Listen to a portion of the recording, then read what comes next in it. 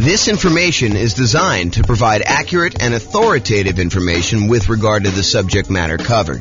It is offered with the understanding that the presenters are not engaged in rendering legal, accounting, or other professional services. If legal advice or other expert advice is required, the services of a competent professional should be sought. Welcome to the Coral Springs Real Estate Investing and Real Estate Financial Planning Podcast. Learn all about investing in real estate in Coral Springs, Florida. With a combination of real estate financial planning and modeling with numbers specific to Coral Springs, plus syndicated, more generalized recordings of live and pre-recorded real estate investing classes. Not all of them specific to Coral Springs. Be sure to stay tuned after the podcast for a message from our sponsors. All right, welcome everybody. This is James Orr, and today I'm excited. We've got a special guest. We've got Ryan Chaw, and he's going to talk to us about his unique real estate investing strategy, and I'm super excited to hear about what he's got going on there. So welcome, Ryan. How are you? Hey, thanks, James Orr. Excited to be on the podcast, and I'm honored. Thank you. Oh, you're very, very welcome. So tell me about this unique strategy. What's going on? Like, what have you been doing, and how does it work? Yeah, it's kind of like house hacking on steroids. Basically, we'll take a pretty large single-family home or duplex, and we'll add extra bedrooms to the house and rent out to a local college town. So typically, these houses will have 5 or 6 bedrooms, maybe 7 or 8 even, and a 5 or 6 bedroom house. And if we charge $600 a month per student, it ends up being $3,600. A 7-bedroom would be $4,200 or maybe even $5,000 for an 8-bedroom house. And so we provide, really good local student housing, all amenities, really close to the campus. And, we just try to provide really great service and keep our students safe. Yeah, that makes a lot of sense. So basically you're taking the normal house hacking strategy, which is buying a property that you can rent out part of it while you're living in the property is usually how we think about house hacking.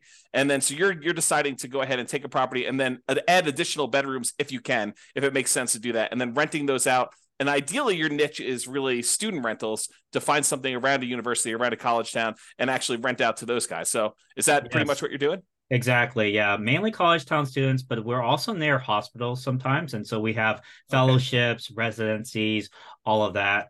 Typically, we also invest near kind of low median home pricing type areas. So that actually increases our cash flow. And typically our cash flow is anywhere from $2,000 to $3,500 a month after all taxes, insurance, and expenses on these houses.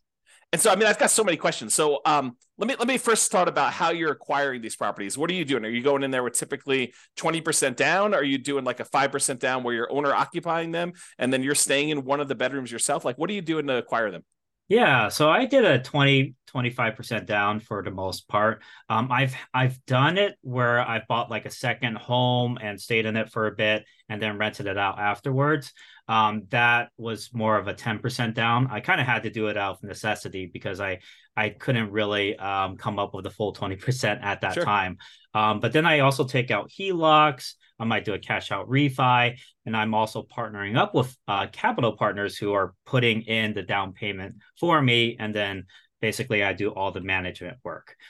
So growing and scaling that way as well. Okay, so you're basically, so some of the stuff you're doing is you're going to go in there and you're going to put 20% down or 25% down, and then you don't have to move into the property, assuming you're not moving into a lot of these properties. Is this something you started like when you were in school, or did you start this after school? Like, what'd you do?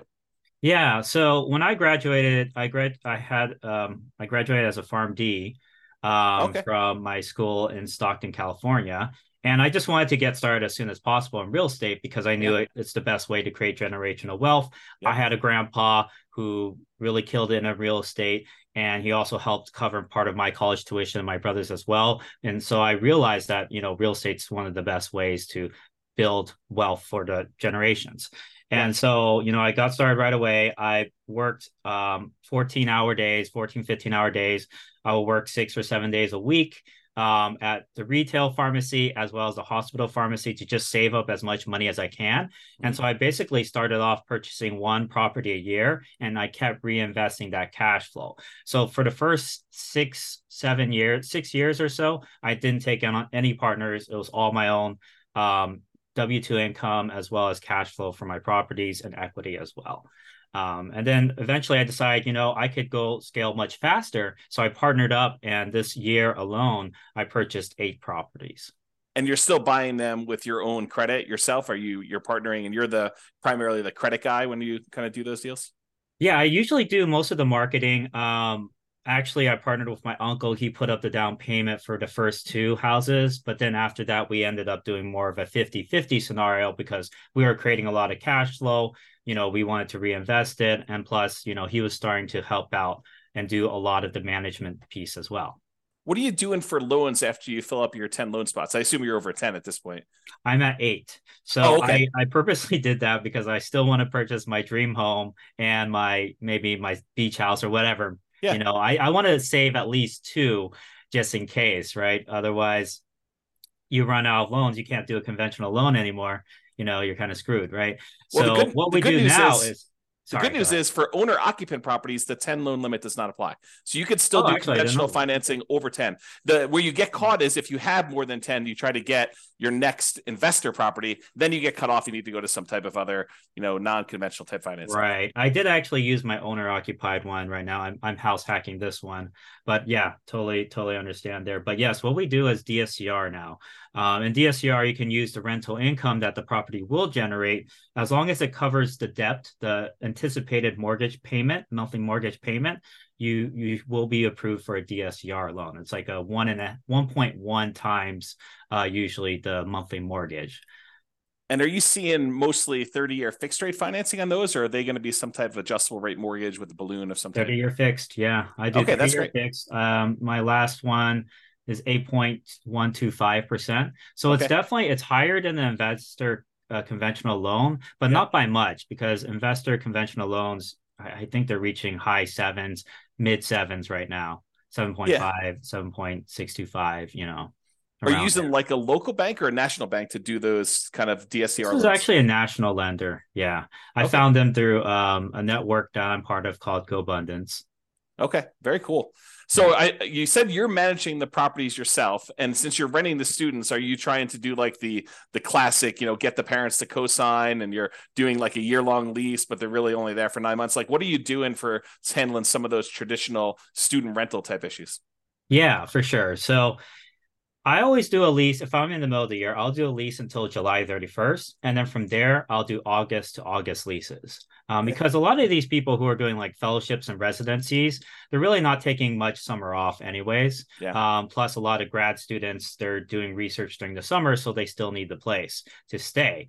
With that being said, if they do not need it during the summer, they can always sublet it to another tenant, like a summer school tenant. And that happens just fine. I'm able to even help them out. I tell them, I can help you out during summer, although it is your primary responsibility.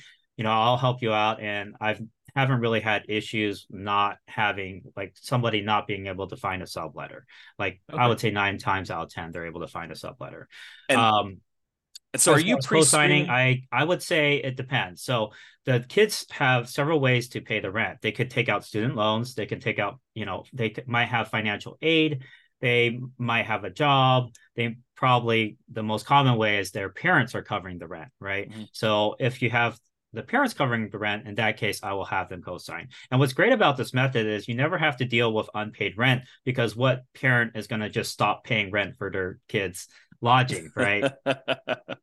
Yes, likely. Well, although I've known some crazy parents out there. Maybe you find one that's willing to let their as long kid as go. They have a good relationship. Okay, so that's awesome. So you're not really having the need to do the co-signer if you're getting student loans or financial aid, because you think if they demonstrate that the financial aid has a section for room and board, which is the case in a lot of cases. I've even had somebody who paid the full year, never stayed at the house, but the financial aid was covering it. So said, might as well take it. Are you collecting the entire lease amount up front then, or are you collecting it as they pay out with the student loans? I don't even know how student loans work anymore. Yeah, so it's due on a monthly basis still. Okay. Yeah. And does the student loan stuff come out like all in one lump sum, or does it come out in Yeah, like usually monthly? it does. So come out like for the fall semester, there'll be a one lump sum, and then there'll be a lump sum for spring. Usually, it's around August timeframe or so that they'll get most of the funds, Okay. or a And little like, bit before. what's a typical like price of house you're doing with this strategy in your marketplace? Yeah, so where I'm investing now, I invest in California and out of state. So I have five in California. I have eight of them or nine of them out of state, one in Alabama, eight in Ohio. So the price in Alabama was 210,000. We're renting that out for 4,200 ish, a little bit more. I think 4,250 Okay. per month. And then for Ohio, I will buy the first one we bought was 210,000, and we rented that out for $3,750 per month. So the Okay. cash flow on that was around 2,300, 2,500 a month. And the cash flow on the Alabama one is around I think it's a little bit over 3,000 a month or so. Okay. And when you're qualifying for the loans, is the lender using the student the student rental income, or are they using more of a traditional rental income in order to qualify for the loan? Yeah, so that's a very good question. So if you do a DSCR type loan, to get qualified, they will estimate what the market rent is. They're not going to assume that you're going to rent by the room. And sometimes, like if you do a refinance through a DSCR, they prefer to have a traditional lease. So you would have to have everyone sign on like one lease. But for conventional, they're actually okay doing a refi and taking 75% of your rental income. Usually 75, sometimes 100% if you actually report it on your tax returns. And as long as the conventional lenders, usually this is in most cases, as long as they see 1 year leases, they will still take that rental income. And they might take off 25% of it at most, but they'll still use it for sure. Okay, that's super interesting. Have you ever had, because I assume you do some like teaching of this strategy to some of your kind of like students and or partners to kind of help people do this. Is that right? Yeah, Yeah. definitely. Do you have people ever utilize like a variation of like a cross between the nomad real estate investing strategy of buying a property, moving in, living there for a year, and Mhm. then after the year converting that to a rental and kind of repeating sequentially in order to acquire their rental properties that way? And of course, the benefit is the 5% down owner occupant loan, and the better interest rates than you would get if you're doing like these DSCR and or investor type loans. Do you have any students who are doing like the move into the property, live there for a year, maybe even while they're in school, get roommates, and Yeah. then convert that one and keep it as a student rental to kind of maximize it? Yeah, definitely. I actually had three students this year at least that have done that strategy. They lived in it for a bit, or maybe, a year or at least a couple months, right? And Yeah. then they rented out to housemates, and Yep. then that's how they got started essentially. Yeah. And they're able to also put a lower down payment potentially. You do have to be careful with those regulations, though. Um, Generally, you do have to stay in it for a year, right? Yep. Unless you have a really good reason not to, like you lost your job or you're Sure. switching jobs, or maybe you had your mom you had to take care of who's sick, whatever, right? But generally speaking, yeah, if you do a house hacking strategy, you want to stay in it for a year. And I'm actually doing that myself right now. This house that I'm living in, I have four other roommates or four other housemates, Yeah. and so my rental income on this one is 3,650 per month, and my mortgage payment is 2,300, and I'm in Sacramento. So So 3650. So you're getting like $910 on average per roommate, essentially, in order to have someone living in that property. Is that about right? yeah, exactly. So 965 for the largest room, 850, 870, and then 830. And is Something like this this. and I assume are you including utilities in your rents, or are you like charging them utilities as well, pro rata? Separate. Yeah, it's separate. Yeah, it's Okay. actually not included. They will divide it by however many tenants there are at the house. But I will cover the vacant room. So if there is a vacancy, I will cover the utilities for that one room. But like, let's say there's five people at the house, the bill is, I don't know, 400 or something like that. Each person would pay maybe $80 a month for utilities. Okay. Have you Um, had any issues with filling a vacancy like mid-semester or anything like that? Or like if you don't fill it before the start of a school semester, it's a little harder to fill or anything like that? That's actually a great question as well. So a lot of people worry about that, but that's actually not the case, because there's always people coming into the college. In Mhm. fact, around now, September, October and November, you'll actually see a lot of international students coming in because they just had their visas approved.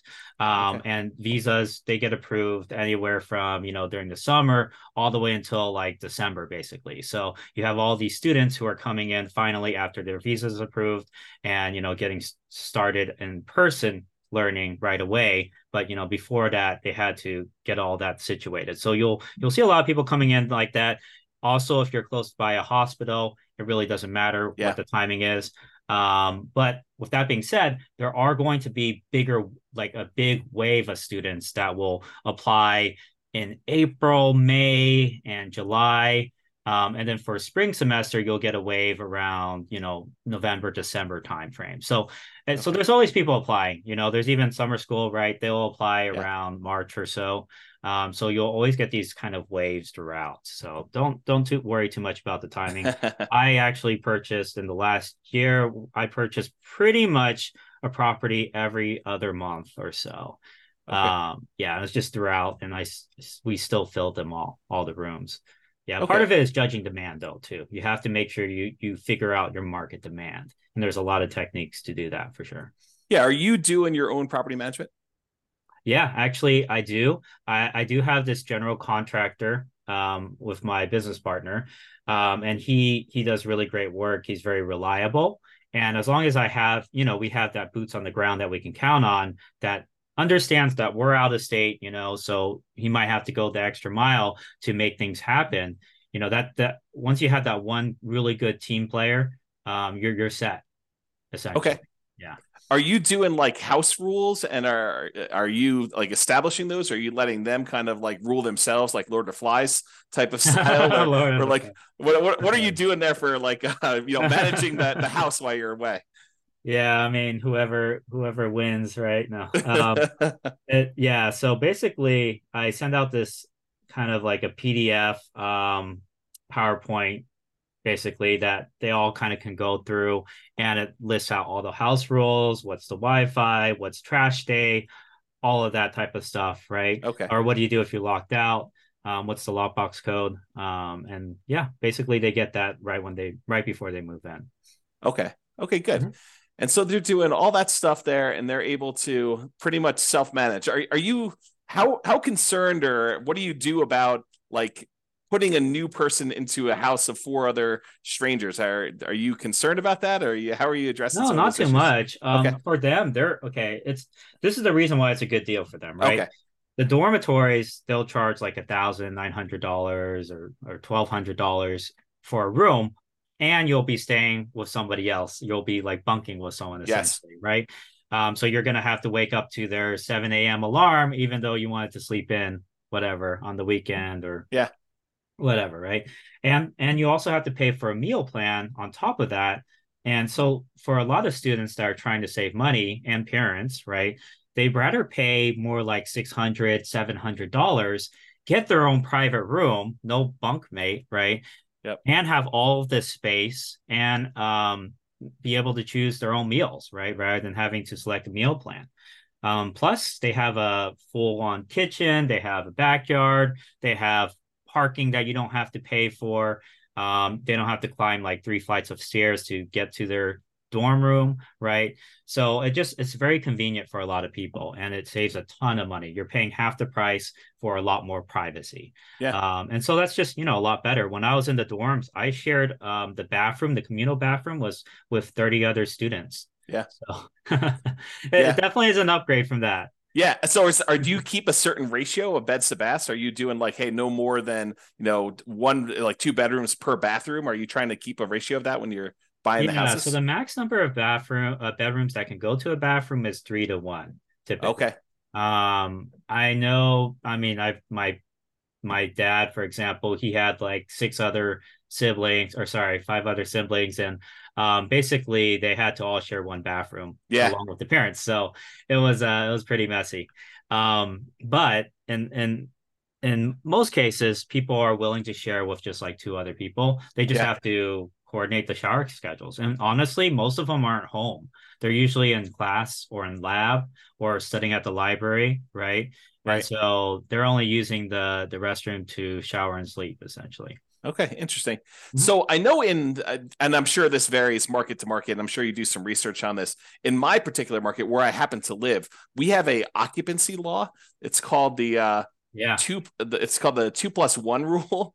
And so you can only have two people plus one additional person, the two unrelated. So two Yeah. plus one unrelated person living in a particular property. Are you like checking that as you go and do it, or is student housing like exempt from that rule, or what are you doing about that? Yeah, no, for sure. That's a very good question.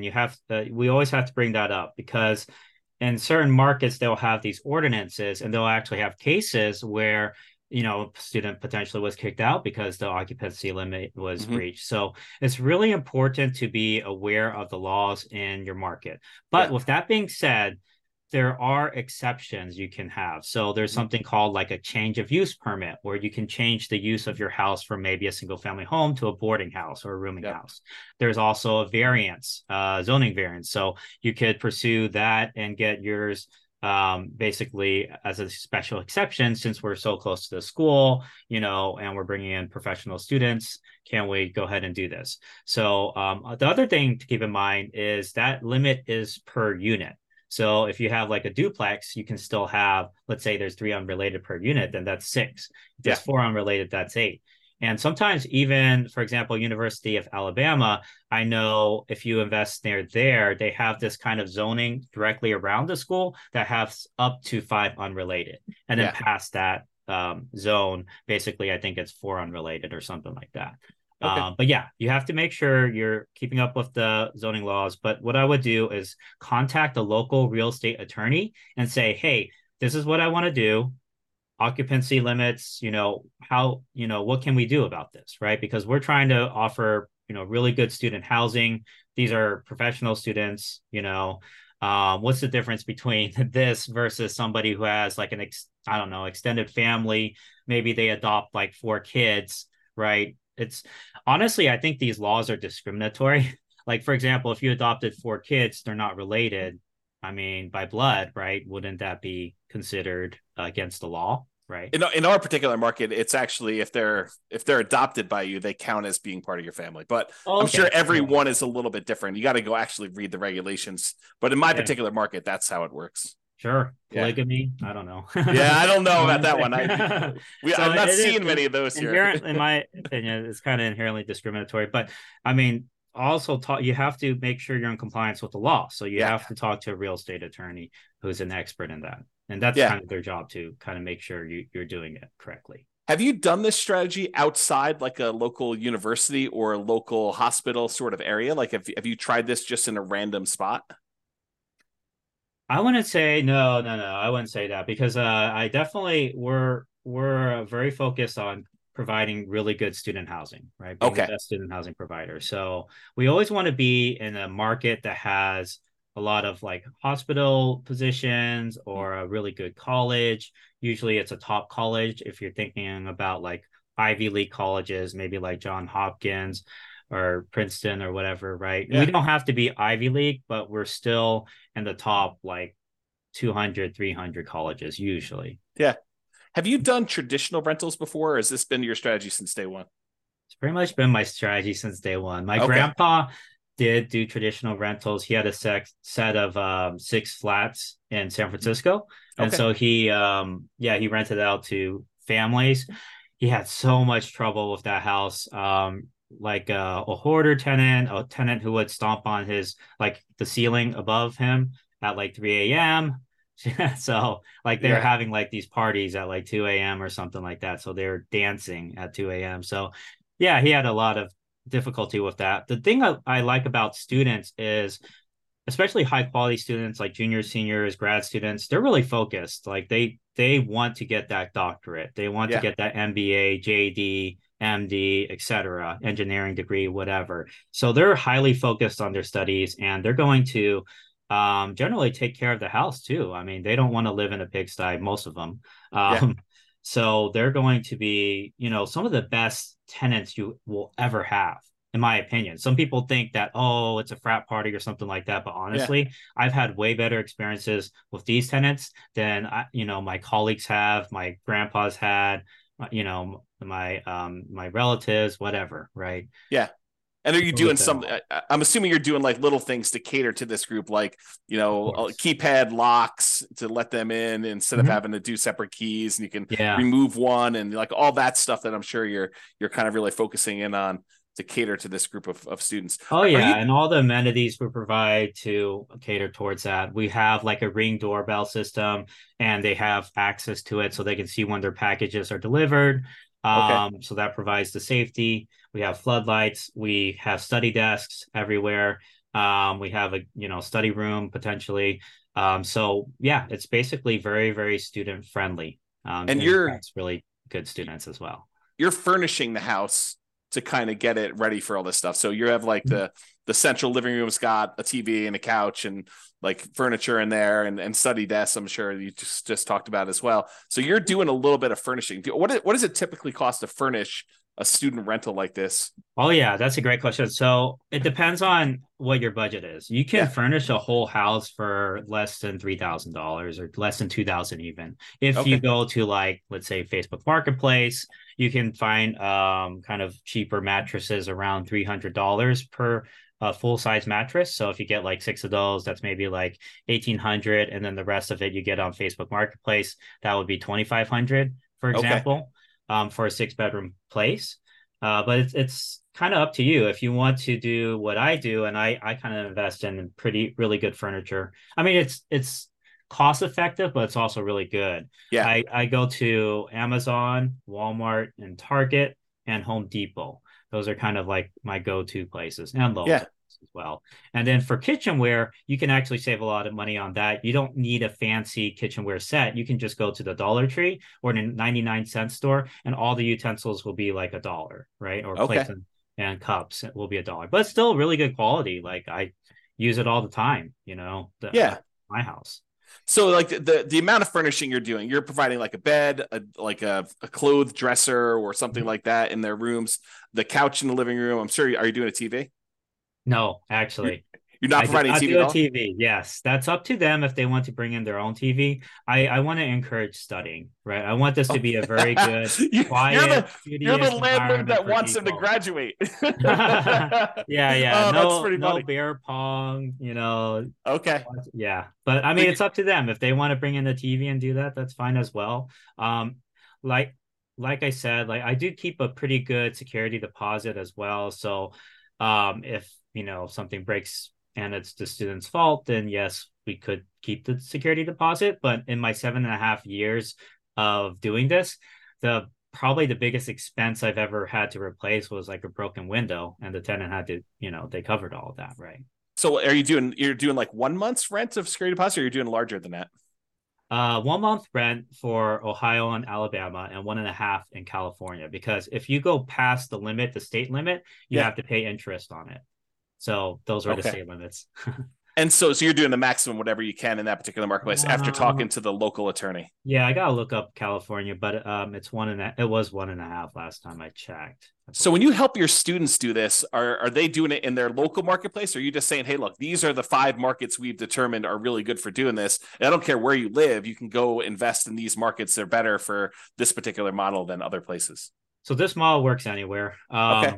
I mean, I'm in California. I have 5 rentals in California. Yeah. I've probably made at least like I've every house I've had has gone up at least 100,000. So I've Yeah. made at least 500K just from the appreciation over Sure. the 7 years I've been doing this. And that's because it's California, right? Yeah. So it depends on what your goals are. If you're really going for the cash flow, maybe California is not the best. You might be able to get like 1,500. Actually, I did get somebody recently, last month, who got like 2,200 or something, but it was a $600,000 property, right? So you're not going to have as great of a return on it. But still, with that being said, you can still cash flow 1,000 to 1,500 per month on the right properties in California, even during this time. As far as out of state, there's definitely a lot more opportunity, at least, being in California, right? So I've had a lot of people who were in the Bay Area. I think I have at least 4 or 5, well, yeah, over 5 actually, over 5 clients who live in the Bay, but then they rented, they bought out of state. Yeah. Because they wanted that cash flow. But then Right. again, I've also had a lot of people who purchase in state, San Jose, Riverside, UC San Bernardino, Stockton, Sacramento, Elk Grove. So, it works everywhere, Yeah. essentially. Just like, Yeah, do you want that's more appreciation or cash flow? totally. No, that totally makes a lot of sense to me. Hey, are you like really comfortable with your deal analysis? Like, if I really drill into some of the questions about how you analyze deals and ask you some questions about stuff, how comfortable are you with that? Yeah, sure. Go ahead. Okay. Yeah. Yeah. So when you do Go your ahead. deal analysis, what are you using for your vacancy number?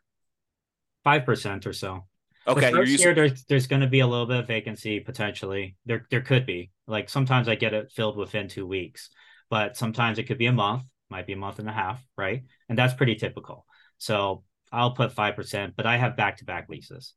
Okay, so you're doing 5% for your vacancy number. What are you setting aside for maintenance on the property, and what do you include in maintenance? 1% of the total property price. So let's say it's like a $500,000 house. I'll set aside $5,000 a year, or 300,000. I'll set aside 3,000 a year. Okay. That's for, I mean, there's appliances that break down all the time. Maybe a toilet, maybe some plumbing issues. Every once in a while you have like a sewage line break, or Yep. replace a roof, or replace a HVAC. And that's why I say it's really important you make at least like $1,500 per month in cash flow on each property. Because let's say you're only making 100, or let's say you're making $200 in cash flow, Yep. you're only making like 2,400 a year. If you get a new roof that's $15,000, that's like, I don't know, that's like 13, 15 years of your cash flow just gone, That's right? right. It's So gone. like you have to at minimum be making like 1,500 a month, and Yeah.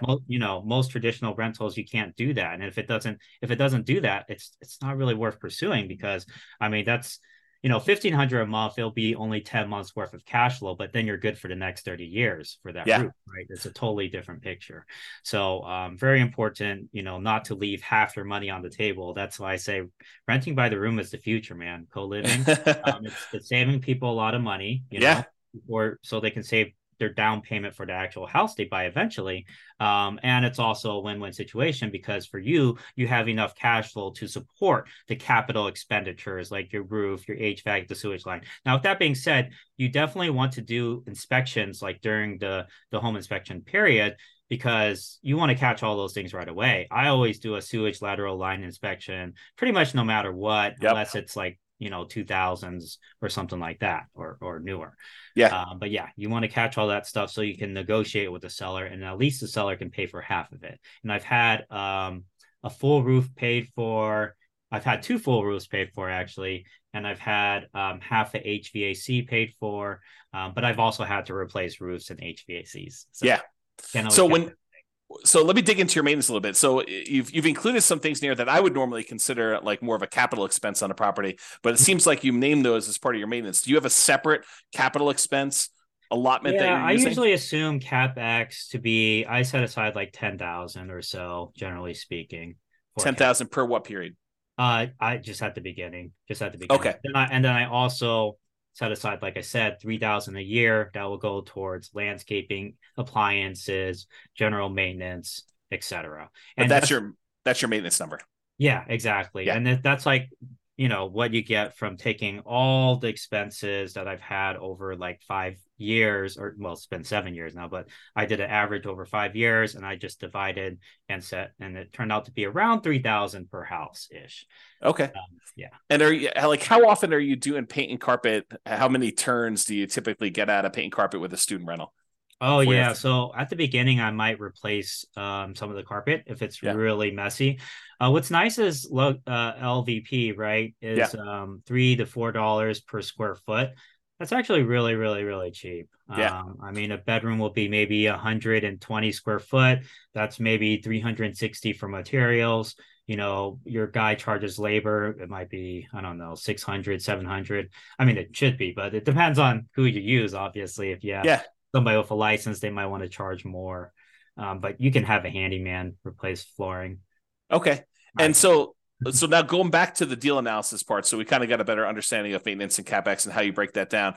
So as far as your personal expenses as being the owner of the property, I understand long-term rentals really, really well. I don't do any student rentals. What other expenses do you have on the property that you don't typically have on other rentals? Are there any utilities you're paying? Like what is considered an additional expense that you don't normally have on like these long-term rentals? It's very similar. The utility bills will be higher, but it's divided among the tenants, right? Yeah. So you're still not paying it. As far as maintenance, you do have to counsel them to do certain things that maybe somebody who has lived at a house for a long time might know. But Yeah. with that being said, even traditional long-term renters, they don't know things, you would think they would know. But anyways, there's certain maintenance things like any type of grease, like you're frying up bacon or whatever, you want to solidify it and you pour it into a fat trapper, and then when it solidifies, you put it in the trash can. Otherwise, if you pour it down your kitchen sink, that thing's gonna clog, right? Yep. Same thing for hair in showers. Happens all the time, right? Got to get a hair catcher. I also have a kitchen sink hair catcher as well, that I purchased that they can, clear out when the hair Yeah. gets high. But if they don't do that, I would say 6 to months in, you'll probably have some sort of, oh, the shower's backing up. What do I do? Kind of Yep. call, right? So you Yep. have to train them how to do these things, and it's all part of kind of like the move-in instructions / house rules. Are they mowing the lawn at your properties, or are you doing that as a service for them?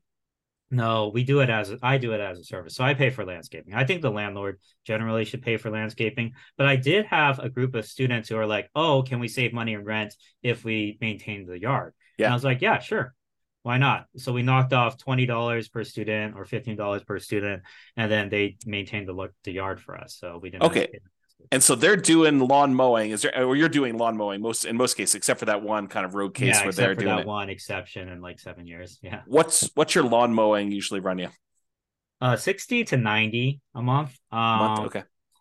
Yeah, if it's like more complicated, really fancy, like trees everywhere and all that, it might be Yeah. more like 110 or 100. Yeah.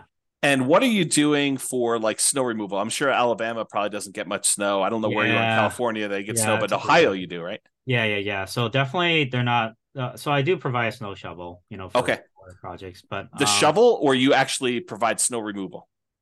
shovel and snow removal. So it depends. Like, there's a huge blizzard, right? Obviously, I don't want the kids going out and shoveling snow. I'll tell them Yeah. that. But if it's you know light snow, they can kind of help remove the snow from at least the front of the house. But with that being said, like if there's a blizzard and it's really bad, we'll get a snow removal guy out there. Okay. And so you're kind of manually managing all these things remotely? Like, Yes, so, but I do also have VAs, and very soon I'm going to have okay. an executive assistant. And we created SOPs, a scope of work for them, and everything Nice. already. So they're going to be taking on that project sometime next month or so.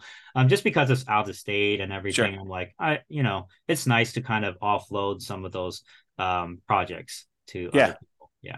Okay, that's really cool. So based on like the numbers you've gotten there, when you run your analysis, are you doing like a cash on cash analysis for your properties? Like, are you determining the cash number? Well, do you know what Yeah. your cash on cash typically runs for these for you and your students in general? I don't need to know Yeah. yours specifically. Right. So a lot of times it'll be above 20%. So like I Okay. would say, maybe on the low end 20%, but on the high end we've hit like 50% cash on cash returns. I know it sounds like, is that real? It kind of raises red flags, but yeah, we've made that in some of our properties. Yeah, and when you do your calculation, I'm assuming you are taking into account vacancy and the maintenance numbers that we talked about, and I assume the Yeah. capex numbers you're talking about, Yeah, you um, always have to take into account all of that. and Yeah. utilities and stuff like that for those. So Mhm. yeah. Okay. Good. Yeah. So it sounds like there's some pretty good returns to be made here. And at those rates, I mean, paying off the property is can be accelerated if you decide that's your strategy. If you want to go and reinvest things and pay down your loans, or you want to acquire additional units in parallel, I guess you could do that too. You save it for down Yeah, payments and yeah, exactly. I use it actually to paid down acquire. my very first property, and then sold it for 437,000 to buy 7 other properties. So you re-leveraged. You basically went in, you bought properties, let it appreciate because we were in a very bull market, with the market Yeah, going up last 10 exactly. years or so. That was my first house too, so 7 years ago. So Okay. significant amount of equity on that one. Yeah. And then you went and sold it. And then did you a 1031 or did you just kind of take the money, pay the taxes on it, and then go out and redo it again? Yeah, I would recommend 1031 if you can, but it did require reinvested all of it, and I wanted cash available because we know, the economy. No one knows where the economy is Sure. going, but it's good to have cash on hand. So I Yeah. wanted that cash, so I was like, okay, let's just do this instead. Yeah. Are you a big reserve guy? Like, do you think a lot about reserves when you do your Oh rental yeah. property stuff? Oh Okay. yeah. I always 100,000 in reserves. Where I'm at right now, at least 100,000. Otherwise it's like, you know, I've seen a lot of stuff go down in houses right after Yep. 7.5 years. When I guess like at the beginning, if you have like four properties, up to four properties, you could probably get away with like 25, 30,000 in reserves or so. Um, Unless you want to put everything on a credit card. And there are business credit cards, by the way, that'll do 0% for a year Sure. if you're worried. And there's also HELOCs as well, which you don't have to take out until you use it. But so I have all that. But then when you really scale, it's really important to keep a lot of capital in your pocket just because there's just things that come up. Yep. And I would say when you hit 10 properties, I would recommend having a good 80 to 100,000 kind of just as cash. So Or, you or think of maybe as a HELOC, maybe as a HELOC. Yeah. so you think of it in terms of a fixed dollar amount and less so in terms of like the number of months of the actual expenses you have on all of your rental properties combined, like like 6 months of reserves as an example versus your $25,000 in your account. You like to think of it in the dollar amount. Yeah, I usually do. Okay. I think about what I might have to eventually replace on each property as well. Sure. Right. And so Yeah. all of that kind of goes into deciding how much should we keep in reserves. Okay. So you're thinking you're merging reserves with your CapEx account. Yeah, yeah. So Okay. a couple of reasons too, like, when and we've seen this recently, right? Banks are what do you call resolvent? What do you call it? They're insolvent. Insolvent. Yeah. Yeah, that's the word. Silicon Valley Um banks that we're talking about. right, exactly. And that's just how the banking system works, right? If everyone wants their money, they don't have it, right? That, Sure. that literally is the definition of modern day banking. So, what happened in 2008 is all these people who took out HELOCs and all those banks started demanding, all that money back, right? And so one thing we're doing is pulling on some HELOCs, and we're okay paying some of the interest on that, Sure. just for the peace of mind to have that Yeah. liquidity, right? It's Because if you almost like pull it out and you put it in another bank, now they can't close the account. But if you paid off that HELOC or you don't use that HELOC, they can just decide to close that account. Uh, totally. it's actually written in the HELOC contract in most cases too. Yeah. So yeah, Yeah. if you're a Totally. real estate investor, keep that in mind, especially during these times. Good. Well, I'm glad you're doing the reserves. I'm glad you're teaching the reserves thing. Let me ask you kind of like a follow-up question about reserves then. Are you taking into account your reserves as a drag on your cash on cash return on investment? Are you setting aside like saying, hey, I'm acquiring this property. I know I need to have 6 months of reserve. So my total amount invested is my down payment plus my closing costs plus, my rent ready costs in order to get all the stuff ready to do it. Plus now I know that I've got 6 months reserve. So I'm taking that into account when I do my analysis. No, I'm not including that in the cash on cash return if that's what you're Yeah. asking, because I'm not dividing by 100,000 in reserves. I'm dividing by the down payment plus the closing costs plus the renovation costs. Yeah, and I guess when you have 100,000 that you're spreading out across 10 properties, you probably wouldn't allocate the full 100,000 to a new purchase anyway. But I Yeah, was thinking if you do that, like say, hey, in order to acquire this new property, the lender is going to require I have 6 months worth of reserves for this particular new property that I'm doing.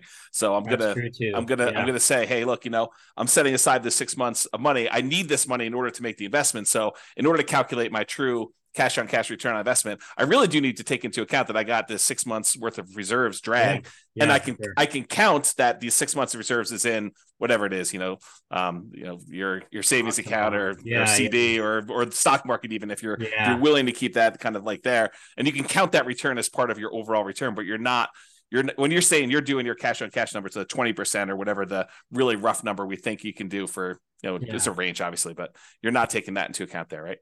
Right, right, not the reserves. Okay. But what's cool about reserves is like when you're getting approved and everything, you could still use like your 401k. They usually can only use like 50% of it though. And then for stocks, they might do 100% or they might do 75%. It Yeah. really depends on what lender you use. But keep in mind, you can also use your retirement funds as quote unquote, those 6 months reserves. Right. A lot of Yeah. times. Yeah. Yeah, that totally makes sense to me. All right, cool. I asked you this question. I don't know if I got to. If Oh, we're a little sorry. all over the place. Oh No, no, yeah, no. no problem. I Sorry. was thinking about it again. I I made forgot. a list of some questions. So Yeah. when we talked about the turns for paint and carpet, how often are you doing paint and carpet in these kind of student rentals? Yeah, it depends on what area you're in. I've definitely invested in rougher areas. So, sometimes you get tenants that didn't take care of the Hmm. property. So, you might have to do a whole house painting, but it really depends on what neighborhood, man. I mean, there's something called crimegrade.org. You can look on there.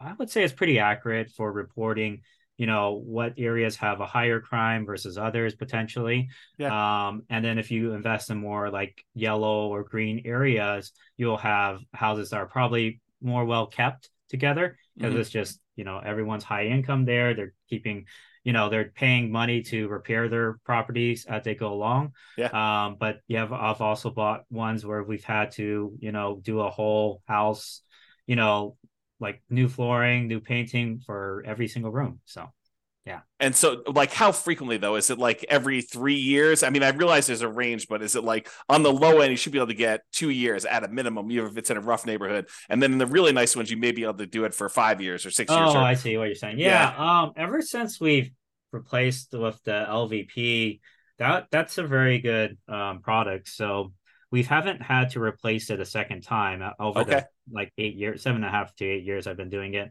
As far as painting, we might do touch-up painting. Hmm. It's great, like if you can keep the paint can, right? And sometimes the previous owner does keep the paint can, Yep. because you don't want to try to match the paint, right? Hmm. So yeah, that's mainly like touch-up stuff. So Okay. I would say I don't know if I asked you every about this. couple years.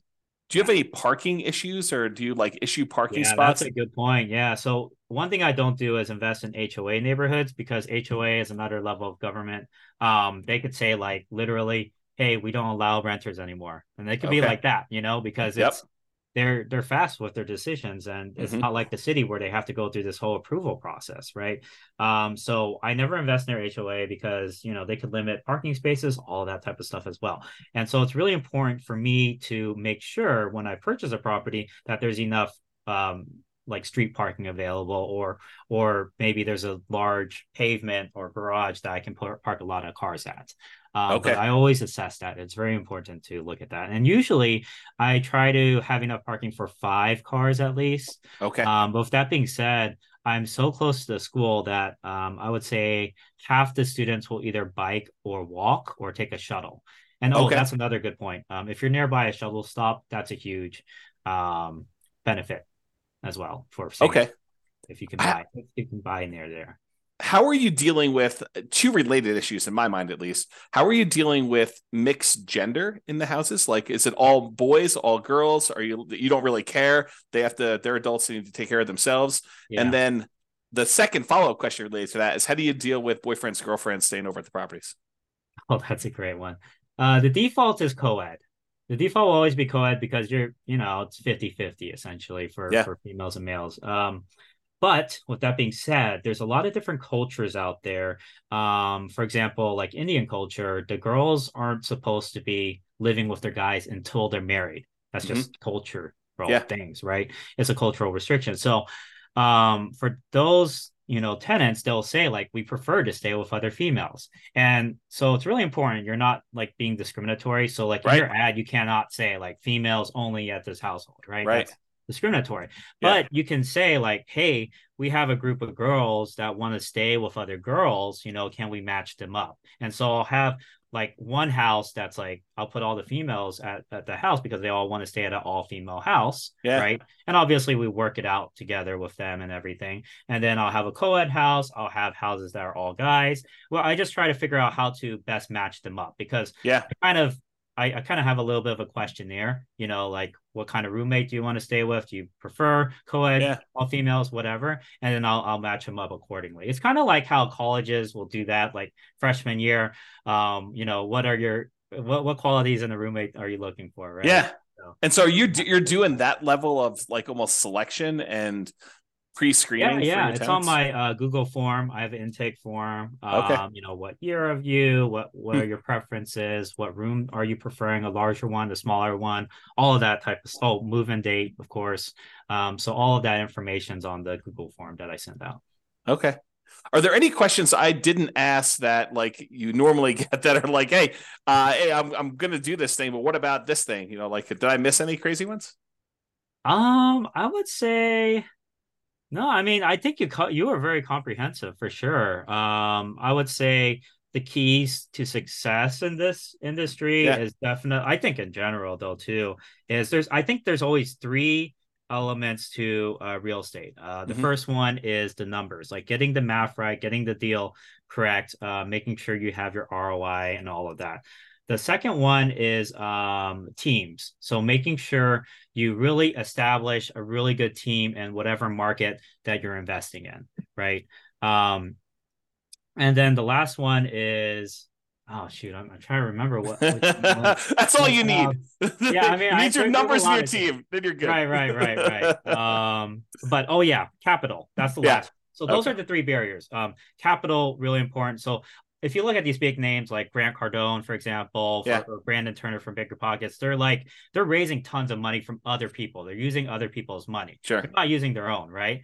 That's how they scale. That's how you scale. You have to have a source of continued capital, whether it be your W-2, whether you have capital partners, whether you use creative financing by tapping into equity on your house. You have to solve the capital barrier because number one thing people say when they ask to buy a house, they say, "Oh, I don't have enough money." Well, you have to figure out how to get that money. Then you have to beg, borrow, steal, and that's the phrase, right? Right. You have to solve the capital problem. The second one is the team problem, which is you got to have people you can rely on. And then the last one, like I said, was the deal problem, like making sure the deal.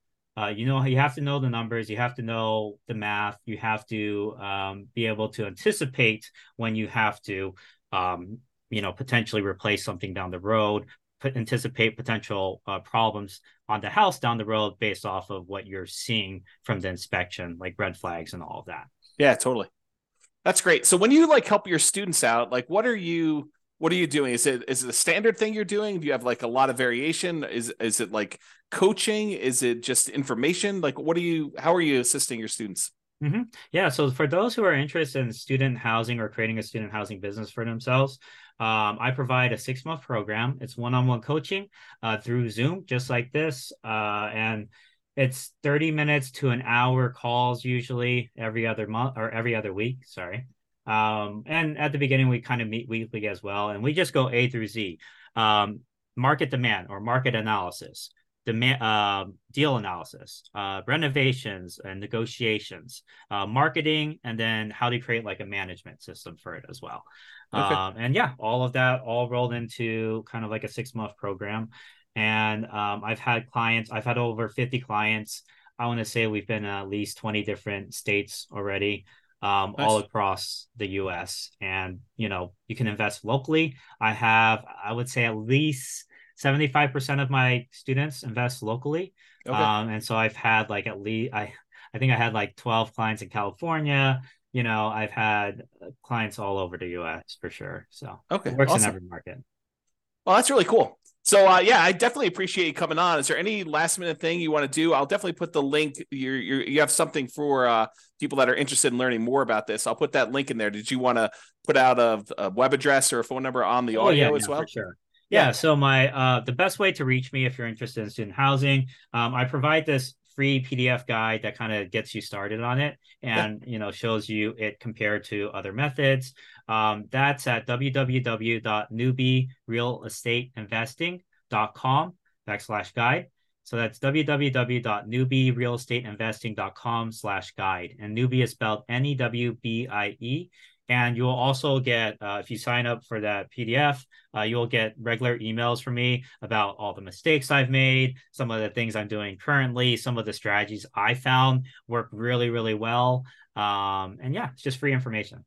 That's awesome. I do appreciate it, Ryan. And yeah, thanks again for coming on and sharing all of your knowledge about this student housing stuff. I think this is a great strategy for those that definitely are having some challenges doing cash flow in their marketplace, with home prices having gone up really rapidly in the last decade or so, and interest rates are up a lot in the last year and a half, and rents are up, but not quite enough to kind of counteract those really high prices and those really high interest rates. So this is I a hear great you. strategy, great solution for someone who's struggling to get cash flow, and for doing a little bit more work. I don't think you're up all night doing your management of your student rentals, but it's probably a little bit more than just a regular property management job, but Oh not yeah, that much up more. until last month, I was still working my pharmacist job at 32 hours. So I was Yeah. doing it all on the side. Yeah. Yeah. What do you think you put in, on average for a typical property? Like, what's a typical property management month look like for you in terms of Yeah, at the just time? beginning, it depends if it's like at the beginning or later on, right? But Yeah. at the beginning, probably 3 or 4 hours a week or so, just, to go through that whole process. But once you have your tenants in and everything, less than 2 hours a week, Yeah.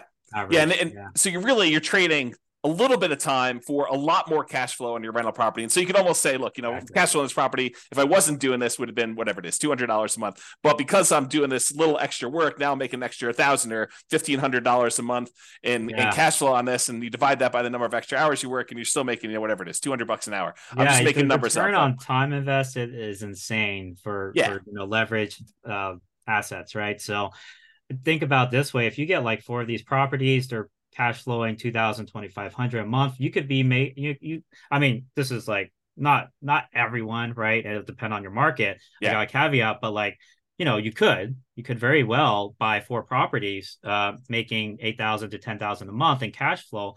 And how much time would you put in? Let's say it's 2 hours per property times 4 properties. You're putting in 8 hours a week, one work day to make 10,000 a month, Yep. right? I mean, it's like, Not bad right? at all. I mean, you do that, you acquire your 4 properties, especially if you do something where you live in the property. You don't even have to have the roommates the first year you live in it. You literally can live in the property just yourself. Yeah. Not rent it out at all. Then when you move out at the end of the year, then you convert it to a student rental and you put, 5% down each time you acquire one of these with a conventional loan, or maybe even nothing down to a USDA or VA loan, or 3.5% down FHA in the first one. And then you got Yeah. these, for 20% down on one property. If you do it over 4 years where you put 5% down each time and move into the property, live there for a year, and then convert it to a rental for the amount of you had for one down payment on one rental property, now you acquired 4 of these and you got $8,000 a month in cash flow. I mean, if you can do the $2,000 from the rentals, and you're done. I mean, a Smart, 4 year man. process, you acquire it all, and you're ready to go with your student rental empire, and you do a little part time until you get a little bit more cash flow. Then you hire the property manager. You hire like a VA or two to kind of oversee the whole business for you, right? Yeah, exactly. That's Work it. on that team, right? So it's only those 3 things, right? Get the math down, get the capital problem solved, and then get the team problem solved, or Yeah, the system/team problem. Yeah. that's awesome. Well, I really do appreciate it, Ryan. Thanks so much for coming on. It's been great having you. Thanks so much. Bye bye for now. Thanks, James.